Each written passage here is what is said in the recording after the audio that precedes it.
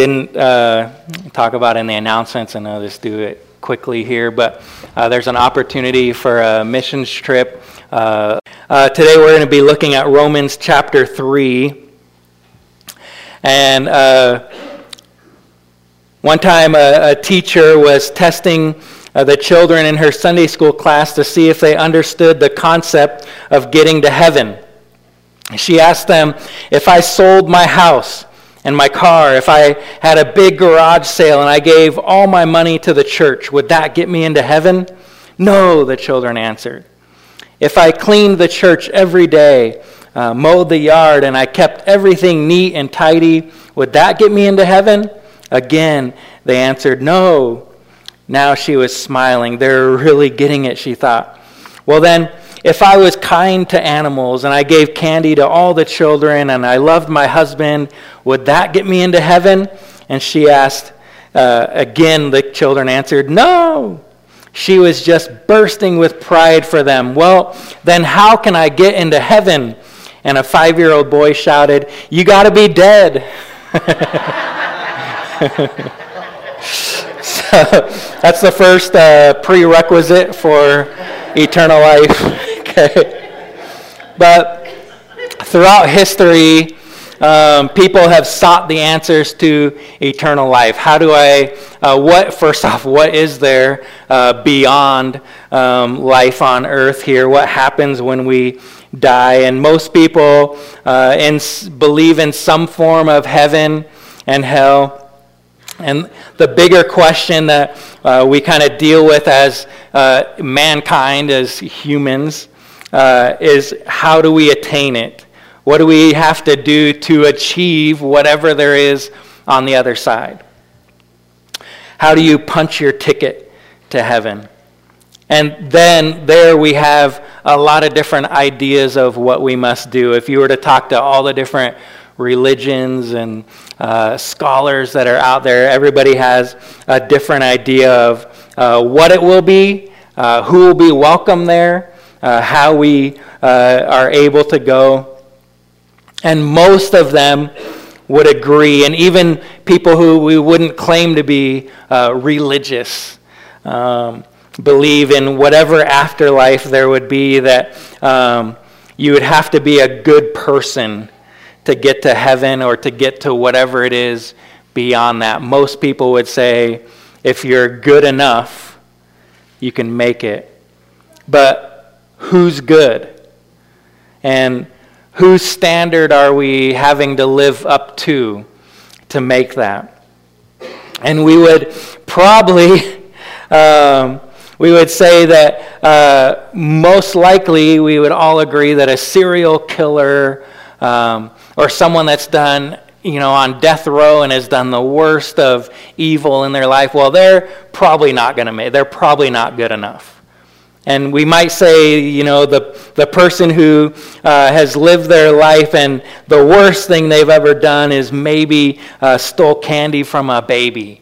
And they would be good enough to make it to heaven, right? But somewhere in between there is where all of us live. We all, we go through life and we try to justify ourselves to be good enough, or we justify others, because it's never us, right? That they're too bad to get to heaven. They've done too much evil or too much bad. Paul, in Romans chapter 3, is discussing this with those in the audience that he's writing to in Rome, and it's for all of us today. Paul has finished chapter 2 that we kind of studied 2 weeks ago, and he was saying that a person is a Jew who is one on the inside. And he talked about circumcision, and circumcision is that which is of the heart.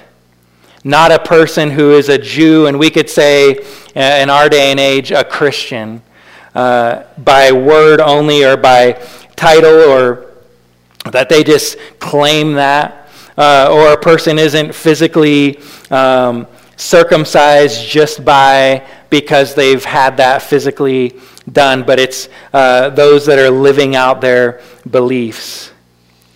And he begins chapter 3 answering several objections that could have been made to the previous chapter. In this chapter, another interesting thing he does is he writes two statements that are in parentheses. And this doesn't happen a whole lot in the Bible, but Paul is writing these things when it's kind of like you could say, this is his opinion. This is his clarifying statements. So we can take those to understand what he's trying to get at when he's making the previous statements that he's trying to clarify. Jewish Christians had leveled a charge against Paul that his preaching about salvation by faith without works of the law amounted to a license for sin. Okay? That you have to do something, you have to do the works of the law in order to achieve salvation or heaven. And Paul is writing back to these objections. And so we start in verse 1 of Romans 3. He says, "Then what advantage has the Jew, or what is the benefit of circumcision?" And his answer is, "Great in every respect. First of all, that they were entrusted with the oracles of God." After establishing in the past couple chapters that Jews and Gentiles are on the same level, he answers their first objection. You could say, kind of in my own words, the objection was, I thought Jews were set apart. I thought we were a chosen people. I thought we were God's favorite. Why are you now saying that we aren't, that we're all the same as these Gentiles? God and about circumcision. God instituted circumcision as a covenant sealing act. Is God going back on that now? And Paul emphatically answers them that the Jews are greatly privileged people and they're honored, but they still have to live right. And he points out that one of the reasons that proves their privilege is that God spoke to them and God entrusted them with his law. Later on in chapters 9, verse 4 and 5, Paul gives an even longer list of all the privileges and honors that the Jewish people had from the Lord, such as adoption as his sons, glory, covenants, giving of the law, the temple services, promises, Christ's ancestry, that Jesus Christ would come as a descendant of the Jewish people, and that God blessed them forever. So his the next objection that he answers, verse 3, "What then? If some Jews did not believe, their unbelief will not nullify the faithfulness of God, will it? May it never be. Rather, let God be found true, though every man be found a liar, as it is written, that you may be justified in your words and prevail when you are judged." This next objection says that what if some unrighteous Jew, those that he addressed in chapters 1 and 2, or an unbelieving Jew, does that person ruin it for the rest? Does he nullify the faithfulness of God? And Paul again answers, no. God is faithful and true. God's word, his oracles, some of our translations use, that he gave to the Jews, they'll still be accomplished. God has a purpose and he has a plan, and he won't allow the unrighteousness of a man to disrupt that. And Paul quotes Psalm 51 verse 4 to say that despite our sinfulness, God is just and true to judge us. He is always righteous and holy in all that he does. The next objection, but verse 5, if our unrighteousness demonstrates the righteousness of God, what shall we say? The God who inflicts wrath is not unrighteous, is he? I am speaking in human terms. He puts the first parenthesis there. Paul says, I'm speaking in human terms. And to make this, to understand this a little more, make it a little more readable, you could translate to say that God is unjust in bringing his wrath on us. If we were to read this verse again, starting in verse 5, but if our unrighteousness demonstrates the righteousness of God, what shall we say? That God is unjust in bringing his wrath on us? Verse 6, may it never be, for otherwise how will God judge the world? God is able to judge the world because he's the only righteous one. And we will continue this thought through the next portion of Scripture. Verse 7 kind of continues with an objection that's similar in what we just read. But if through my lie the truth of God abounded to his glory, why am I also still being judged as a sinner? And why not say, in his second parenthetical statement, as we are slanderously reported, and as some claim that we say, let us do evil, that good may come. Their condemnation is just. His second parenthetical statement is addressing rumors that people have been trying to discredit Paul and the rest of the church apostles and those leaders in the church, trying to discredit them. And this objection that they bring is a little silly, or it's kind of dark. But sometimes we are blinded by sin, and we strive to justify ourselves. I kind of put it in a funny illustration this way. It's like saying, I robbed a bank, and the police officer that caught me, he was awarded a medal. And man, he was the citizen of the year because he saved this bank. He caught me. So I go and I rob another bank. And the same officer catches me and is awarded again. Man, this guy is really good. This officer is the best one out there. And so should I continue robbing stores and getting caught to make this officer look amazing and show how talented he is? No, that's silly, right?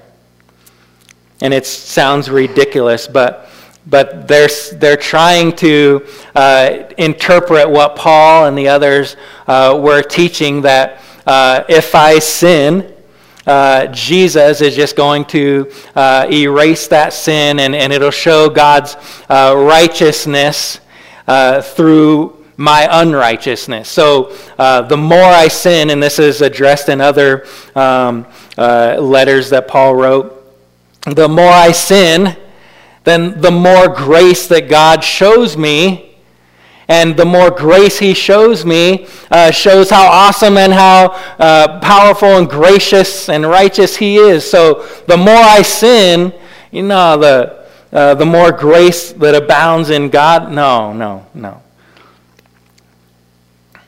So verse 9, the next objection. What then? Are we better than they? Not at all. For we have already charged that both Jews and Greeks are all under sin, as it is written.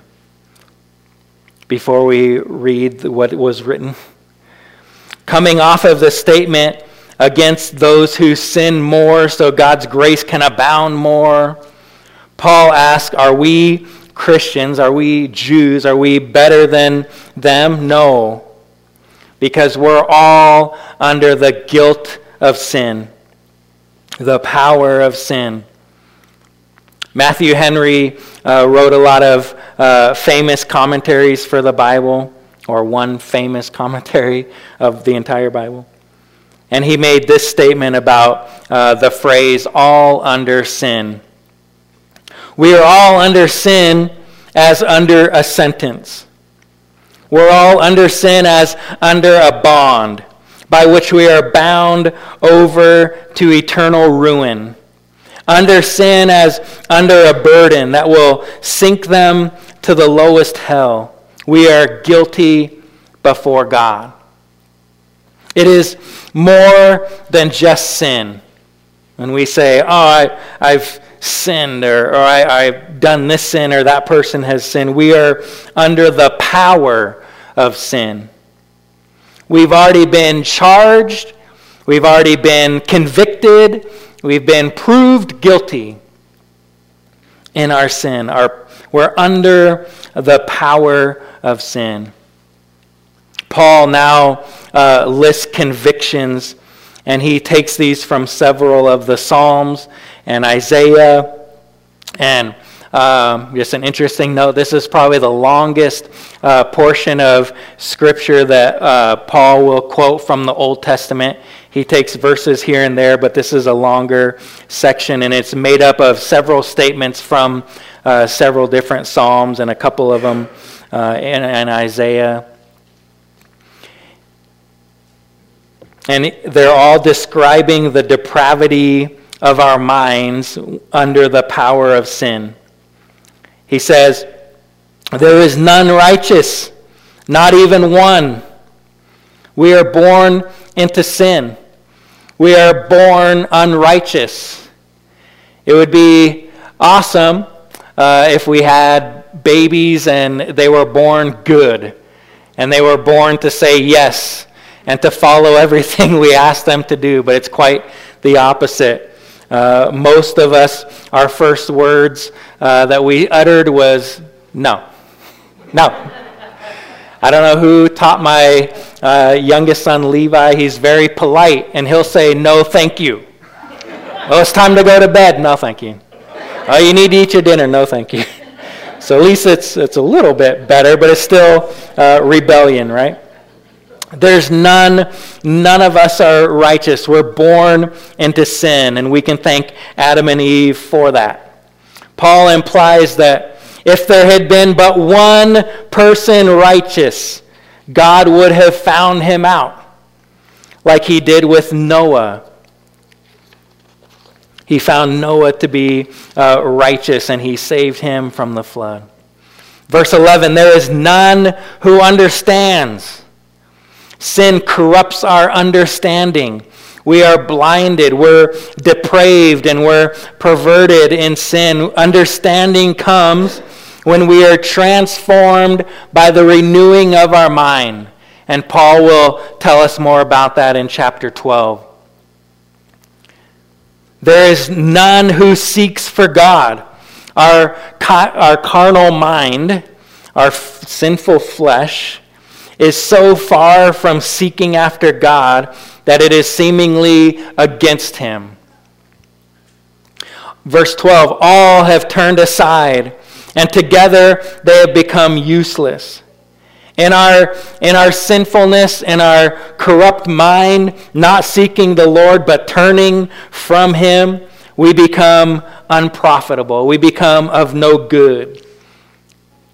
There is none who does good. There is not even one. The result is that no one does any good. He now describes the damage that sin does. In verses 13 and 14, he talks about, he quotes scriptures that tell of how our words, our tongue, the words that we utter are hurtful. Verse 13, he quotes, their throat is an open grave, meaning they're ready to swallow up like the serpent waiting for an opportunity to devour. He goes on to say, with their tongues they keep deceiving. And that it intimates that they make a habit of lying and to trick other people. The poison of apes is under their lips, he goes on to say. The most venomous and incurable poison is that of the asps. And the tongue is used to bring reproach on others. James, in the book of James, he talks about the power that's in our tongue. Life and death is in the power of the tongue. Verse 14, whose mouth is full of cursing and bitterness. Again in James chapter 3, he lists this as one of the great sins of the tongue. Wishing evil on others, blaspheming God. Verses 15 through 17 describe their hurtful ways. So we talked about the hurtful tongue. Now he talks about the hurtful ways that what sin does. Verse 15, their feet are swift to shed blood, meaning they're very sly and they're misleading others, and in so doing, they partner with, what we're about to read in verse 16, destruction and misery are in their paths.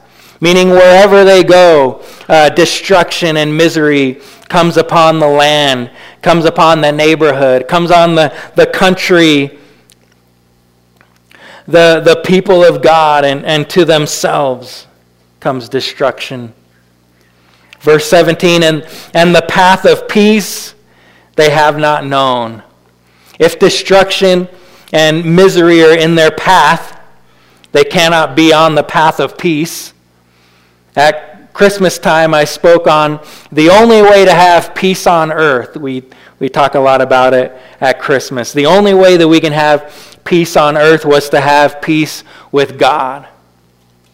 They don't have peace with others. They don't have peace with themselves. And verse 18 is a key verse in all of this, kind of a summary of the root of the cause of sin. The root problem that causes the depravity of our mind, the summary of all these verses. Verse 18, he says, there is no fear of God before their eyes. Where no fear of God is, no good can be expected. Wicked and sinful people have no regard for God. Paul has talked about this earlier, that God is the righteous judge, and thus we should fear him. The fear of God in us should not drive us to cower from him like an abused puppy, but it should drive us to seek righteousness. Verses 19 through 20, it takes us to a courtroom where we are identified as the defendants. And God is both the one offended and he's the judge of the offense. Verse 19 says, now we know that whatever the law says, it speaks to those who are under the law, which would be the Jews, so that every mouth may be closed, and all the world, that would be Gentiles, us, may become accountable to God. Because by the works of the law, no flesh will be justified in his sight. For through the law comes the knowledge of sin. We are speechless in our defense because of our guilt. When we're standing in that courtroom before God Almighty, right? We are guilty, and it renders us speechless. By attacking the thought of the Jews that their observance of the law will justify them, or for our case, our good deeds would justify us, Paul begins to teach what will justify us. Probably the most important part of today's chapter.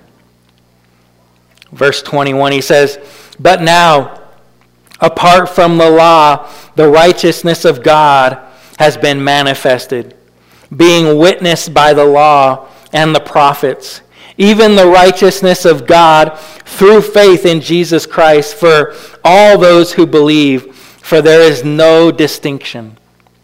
Being witnessed by the law and the prophets means that throughout the Old Testament, Scripture points to the righteousness through faith in Jesus Christ. Jesus' story is mostly in the New Testament, but all throughout the Old Testament, it points to Jesus and his our justification through faith in him. And verse 23, most of us, I shouldn't say most of us, we may have memorized this verse when we talk about the salvation steps, ABCs of salvation, the Roman road, whatever you might have learned it as. We use Romans 3:23 to explain to people that all of us have sinned. All of us fall short of the glory of God. The mark is set, and the goal is the glory of God, and none of us can attain it. We fall short in everything. Even the most perfect person in all of history cannot attain that. But how can it be done? We have come to the point where Paul has long listed the despair of sin and where sin leaves us in, and you've made it through, like, okay, now we all feel really terrible, and if you've ever stolen candy from a baby, it's probably worse than like murdering other people. No, just kidding. But we all feel, we've talked through the first 23 verses and feel like, man, Paul's just beating us down and we're all worthless. And like, how do we ever stand before God? How can we become righteous? And it's through faith in Jesus. And he begins to explain that in verse 24. Being justified as a gift by his grace through the redemption which is in Christ Jesus. I don't know if you've heard this little quick saying, but the word justified, meaning just as if I'd never sinned. Jesus, God, made us justified. That when he freely gives his grace and he freely gave the gift, he paid the penalty for us, just like what we just talked about in communion, that when he forgives us, it's just like we've never sinned. It's our eternal lives are redeemed because of Jesus Christ. Verse 25, whom God displayed publicly, he's talking about Jesus, whom God displayed publicly as a propitiation in his blood through faith. This was to demonstrate his righteousness, because in the forbearance of God, he passed over the sins previously committed for the demonstration, I say, of his righteousness at the present time, so that he would be just and he would be the justifier of the one who has faith in Jesus. God, in all his righteousness, he gave Jesus to be hung on a cross before the sight of all who walked along that road. He gave him as a propitiation. It's a big word. It means a sacrifice to atone for. Jesus was our substitute, and his sacrifice was for us. That should have been us. Our sin had built up in us, and the wages of sin, the next verse we would memorize in the salvation road is Romans 6:23. So Romans 3:23, all have sinned and fallen short of the glory of God. Romans 6:23, the wages of sin is death, but the gift of God is eternal life through Jesus Christ. His grace is free, and it's a gift because Jesus paid the penalty for our sin, the wage, the cost, the price that our sin cost us. Jesus paid that. God's righteousness would see that the price had been paid and his judgment would pass over it. No longer was sin kind of hanging there, kind of lingering there. Man, when Jesus died on the cross, it wiped away the sin of all mankind. I hope you can see the weight of this truth that no matter how good you are, it cannot atone for how much you sin. I've been a good guy my whole life. From my childhood, I helped my Sunday school teacher. I memorized scripture. I earned merits in Royal Rangers class. It's kind of the Christian Boy Scouts, right? Even though we don't like to be called the Christian Boy Scout. I earned those merits for doing good things. I helped clean up the church on work days. I went with my youth pastor, and we would do dramas and skits, and we would play worship on different outreaches we would do in the communities. And I helped with VBS. I've played on drum. I played the drums for worship teams. I've been to the slums of Venezuela on mission trips. I went to some of the worst parts of Haiti. Man, look how much I have good that I've done. And I could pile it up all right here and just show you how amazing and how much I have done. But still, on this side of the scale is all my sin. And God is looking, and He can't see my heart because of all the sin that's there. There's a price, there's a penalty for what I've done. And no amount of good cancels out the bad. There's no amount of money that you could give to missions. There's no amount of good things that you can buy for others, groceries for the poor family down there. There's not enough good to overcome the price and the cost of sin. It's still not enough to use Paul's word, propitiate for my sin. My sin is so much more. The cost of sin is death. And Jesus took my place. In my sin, I should have been the one hanging on the cross there. But praise God, my faith in Jesus, my confession of that sin, my repentance, and my commitment to follow Him, I have been justified. And now it's as if I've never sinned. All the sin that's mounded up in my life is gone. And in my mind, I've had this conversation this past week. Our minds, we can't erase that. I don't know why.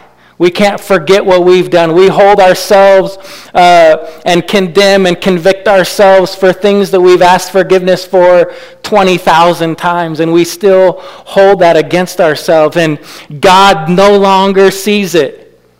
When He sees me, He doesn't see the sin. Because Jesus paid the price for my sin, it's gone. It's just like I have never sinned. James talks about how, our faith in Jesus is the reason that we do the good works. I don't do all of these things to propitiate or to cover or to pay the price for my sins. I do all of these things because what Jesus did in my life.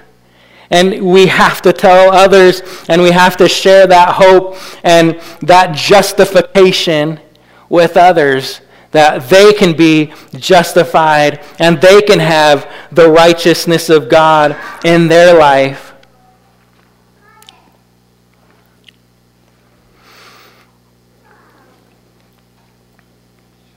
I really hope you guys can grasp that concept today.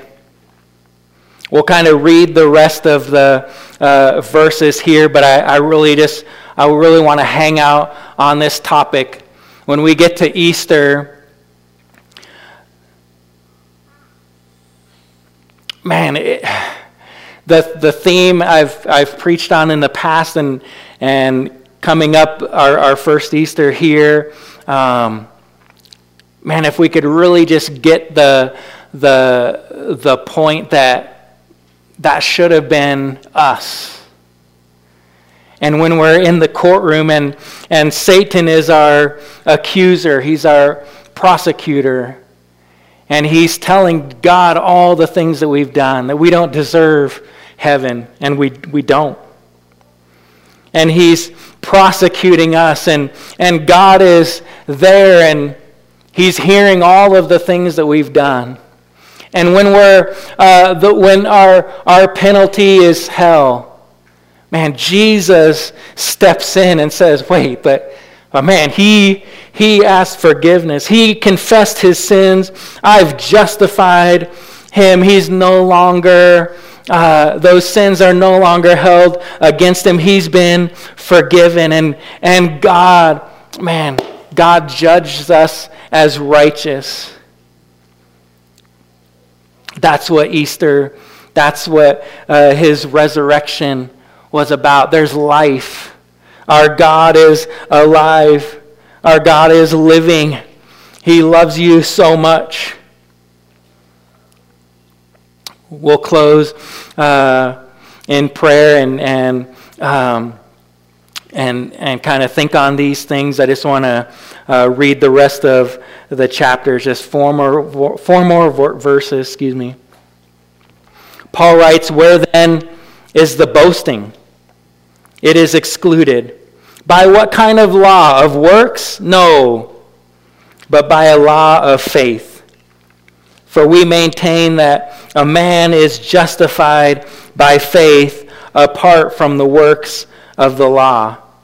Or is God the God of Jews only? Is he not the God of Gentiles also? Yes, of Gentiles also. Since indeed God, who will justify the circumcised by faith and the uncircumcised through faith, is one. Do we then nullify the law through faith? May it never be. On the contrary, we establish the law." Earlier, one of the verses says we have knowledge of our sin through the law. Jesus didn't come to abolish the law, but to fulfill it. And all the things in the Old Testament that they would refer to as the law, we look at the first 5 books of the Bible. They should be showing us how to live, but we don't earn our righteousness through them. Our righteousness comes through faith in Jesus. And we establish the law through our faith in him. Would you stand with me?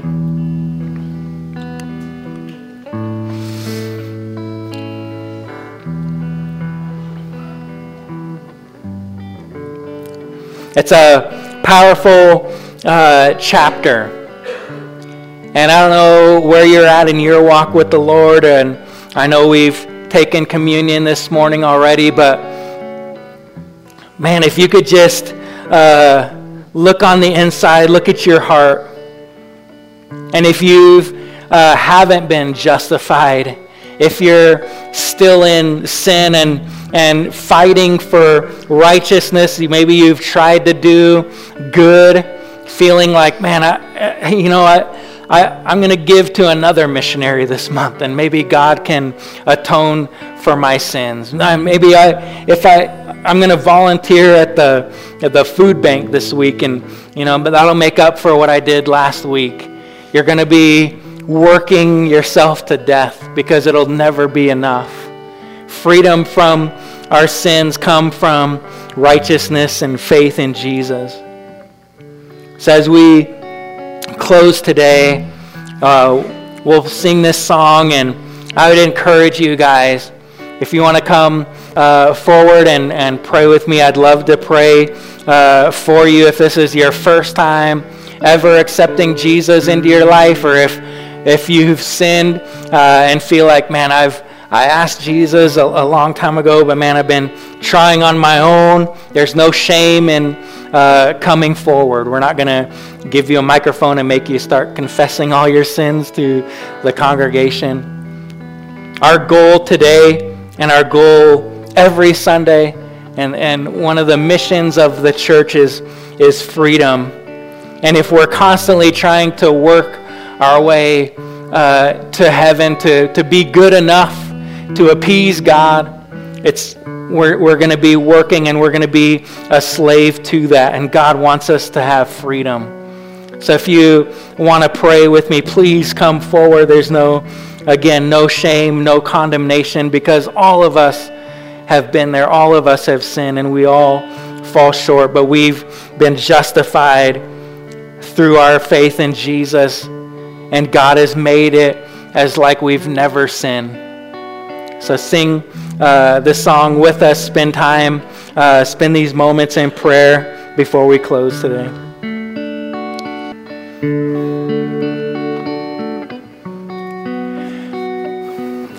Praise God. I love the message of His righteousness in us, His justification of us. The kids, like I talked about, the kids have learned about water baptism in the past couple, I think it was a few Sundays ago anyway. We have a person that's come to be baptized, talk to me about being baptized in water, with the kids learning about it. In the next 2 or 3 weeks, we want to do have a water baptism portion of our service. And so if your kids have mentioned it to you when they learned about it, again, parents, grandparents, you're the spiritual leader of the house. You know them a lot better than I do. If they're ready for it, we would love to baptize them in water. It's not a requirement to be a member of the church, or it's a symbolic showing of what God is doing on the inside of in our life and our commitment to follow Him. So if you want to be baptized, if your kid wants to be baptized, I'd love to talk to you more about that, and we can discuss, any more questions you may have about it. But Heavenly Father, God, I just pray a blessing over your people. God, help us to understand this concept of justification through faith and the salvation that we have through you, God. Help us each and every day. We want to live holy and righteous lives for you, God. Help us. God, the things that may entangle us and the temptations that may come, God, help us to be strong to overcome them. Jesus, be with us every day. Holy Spirit, move in our life. God, we give ourselves to you. Go with us this week, that we would be able to share our hope and our love for you to others. We just praise you, God, and we thank you for this day, for all you've done in our service this morning. We love you. We ask it in Jesus' name. Amen. Amen. You may be dismissed.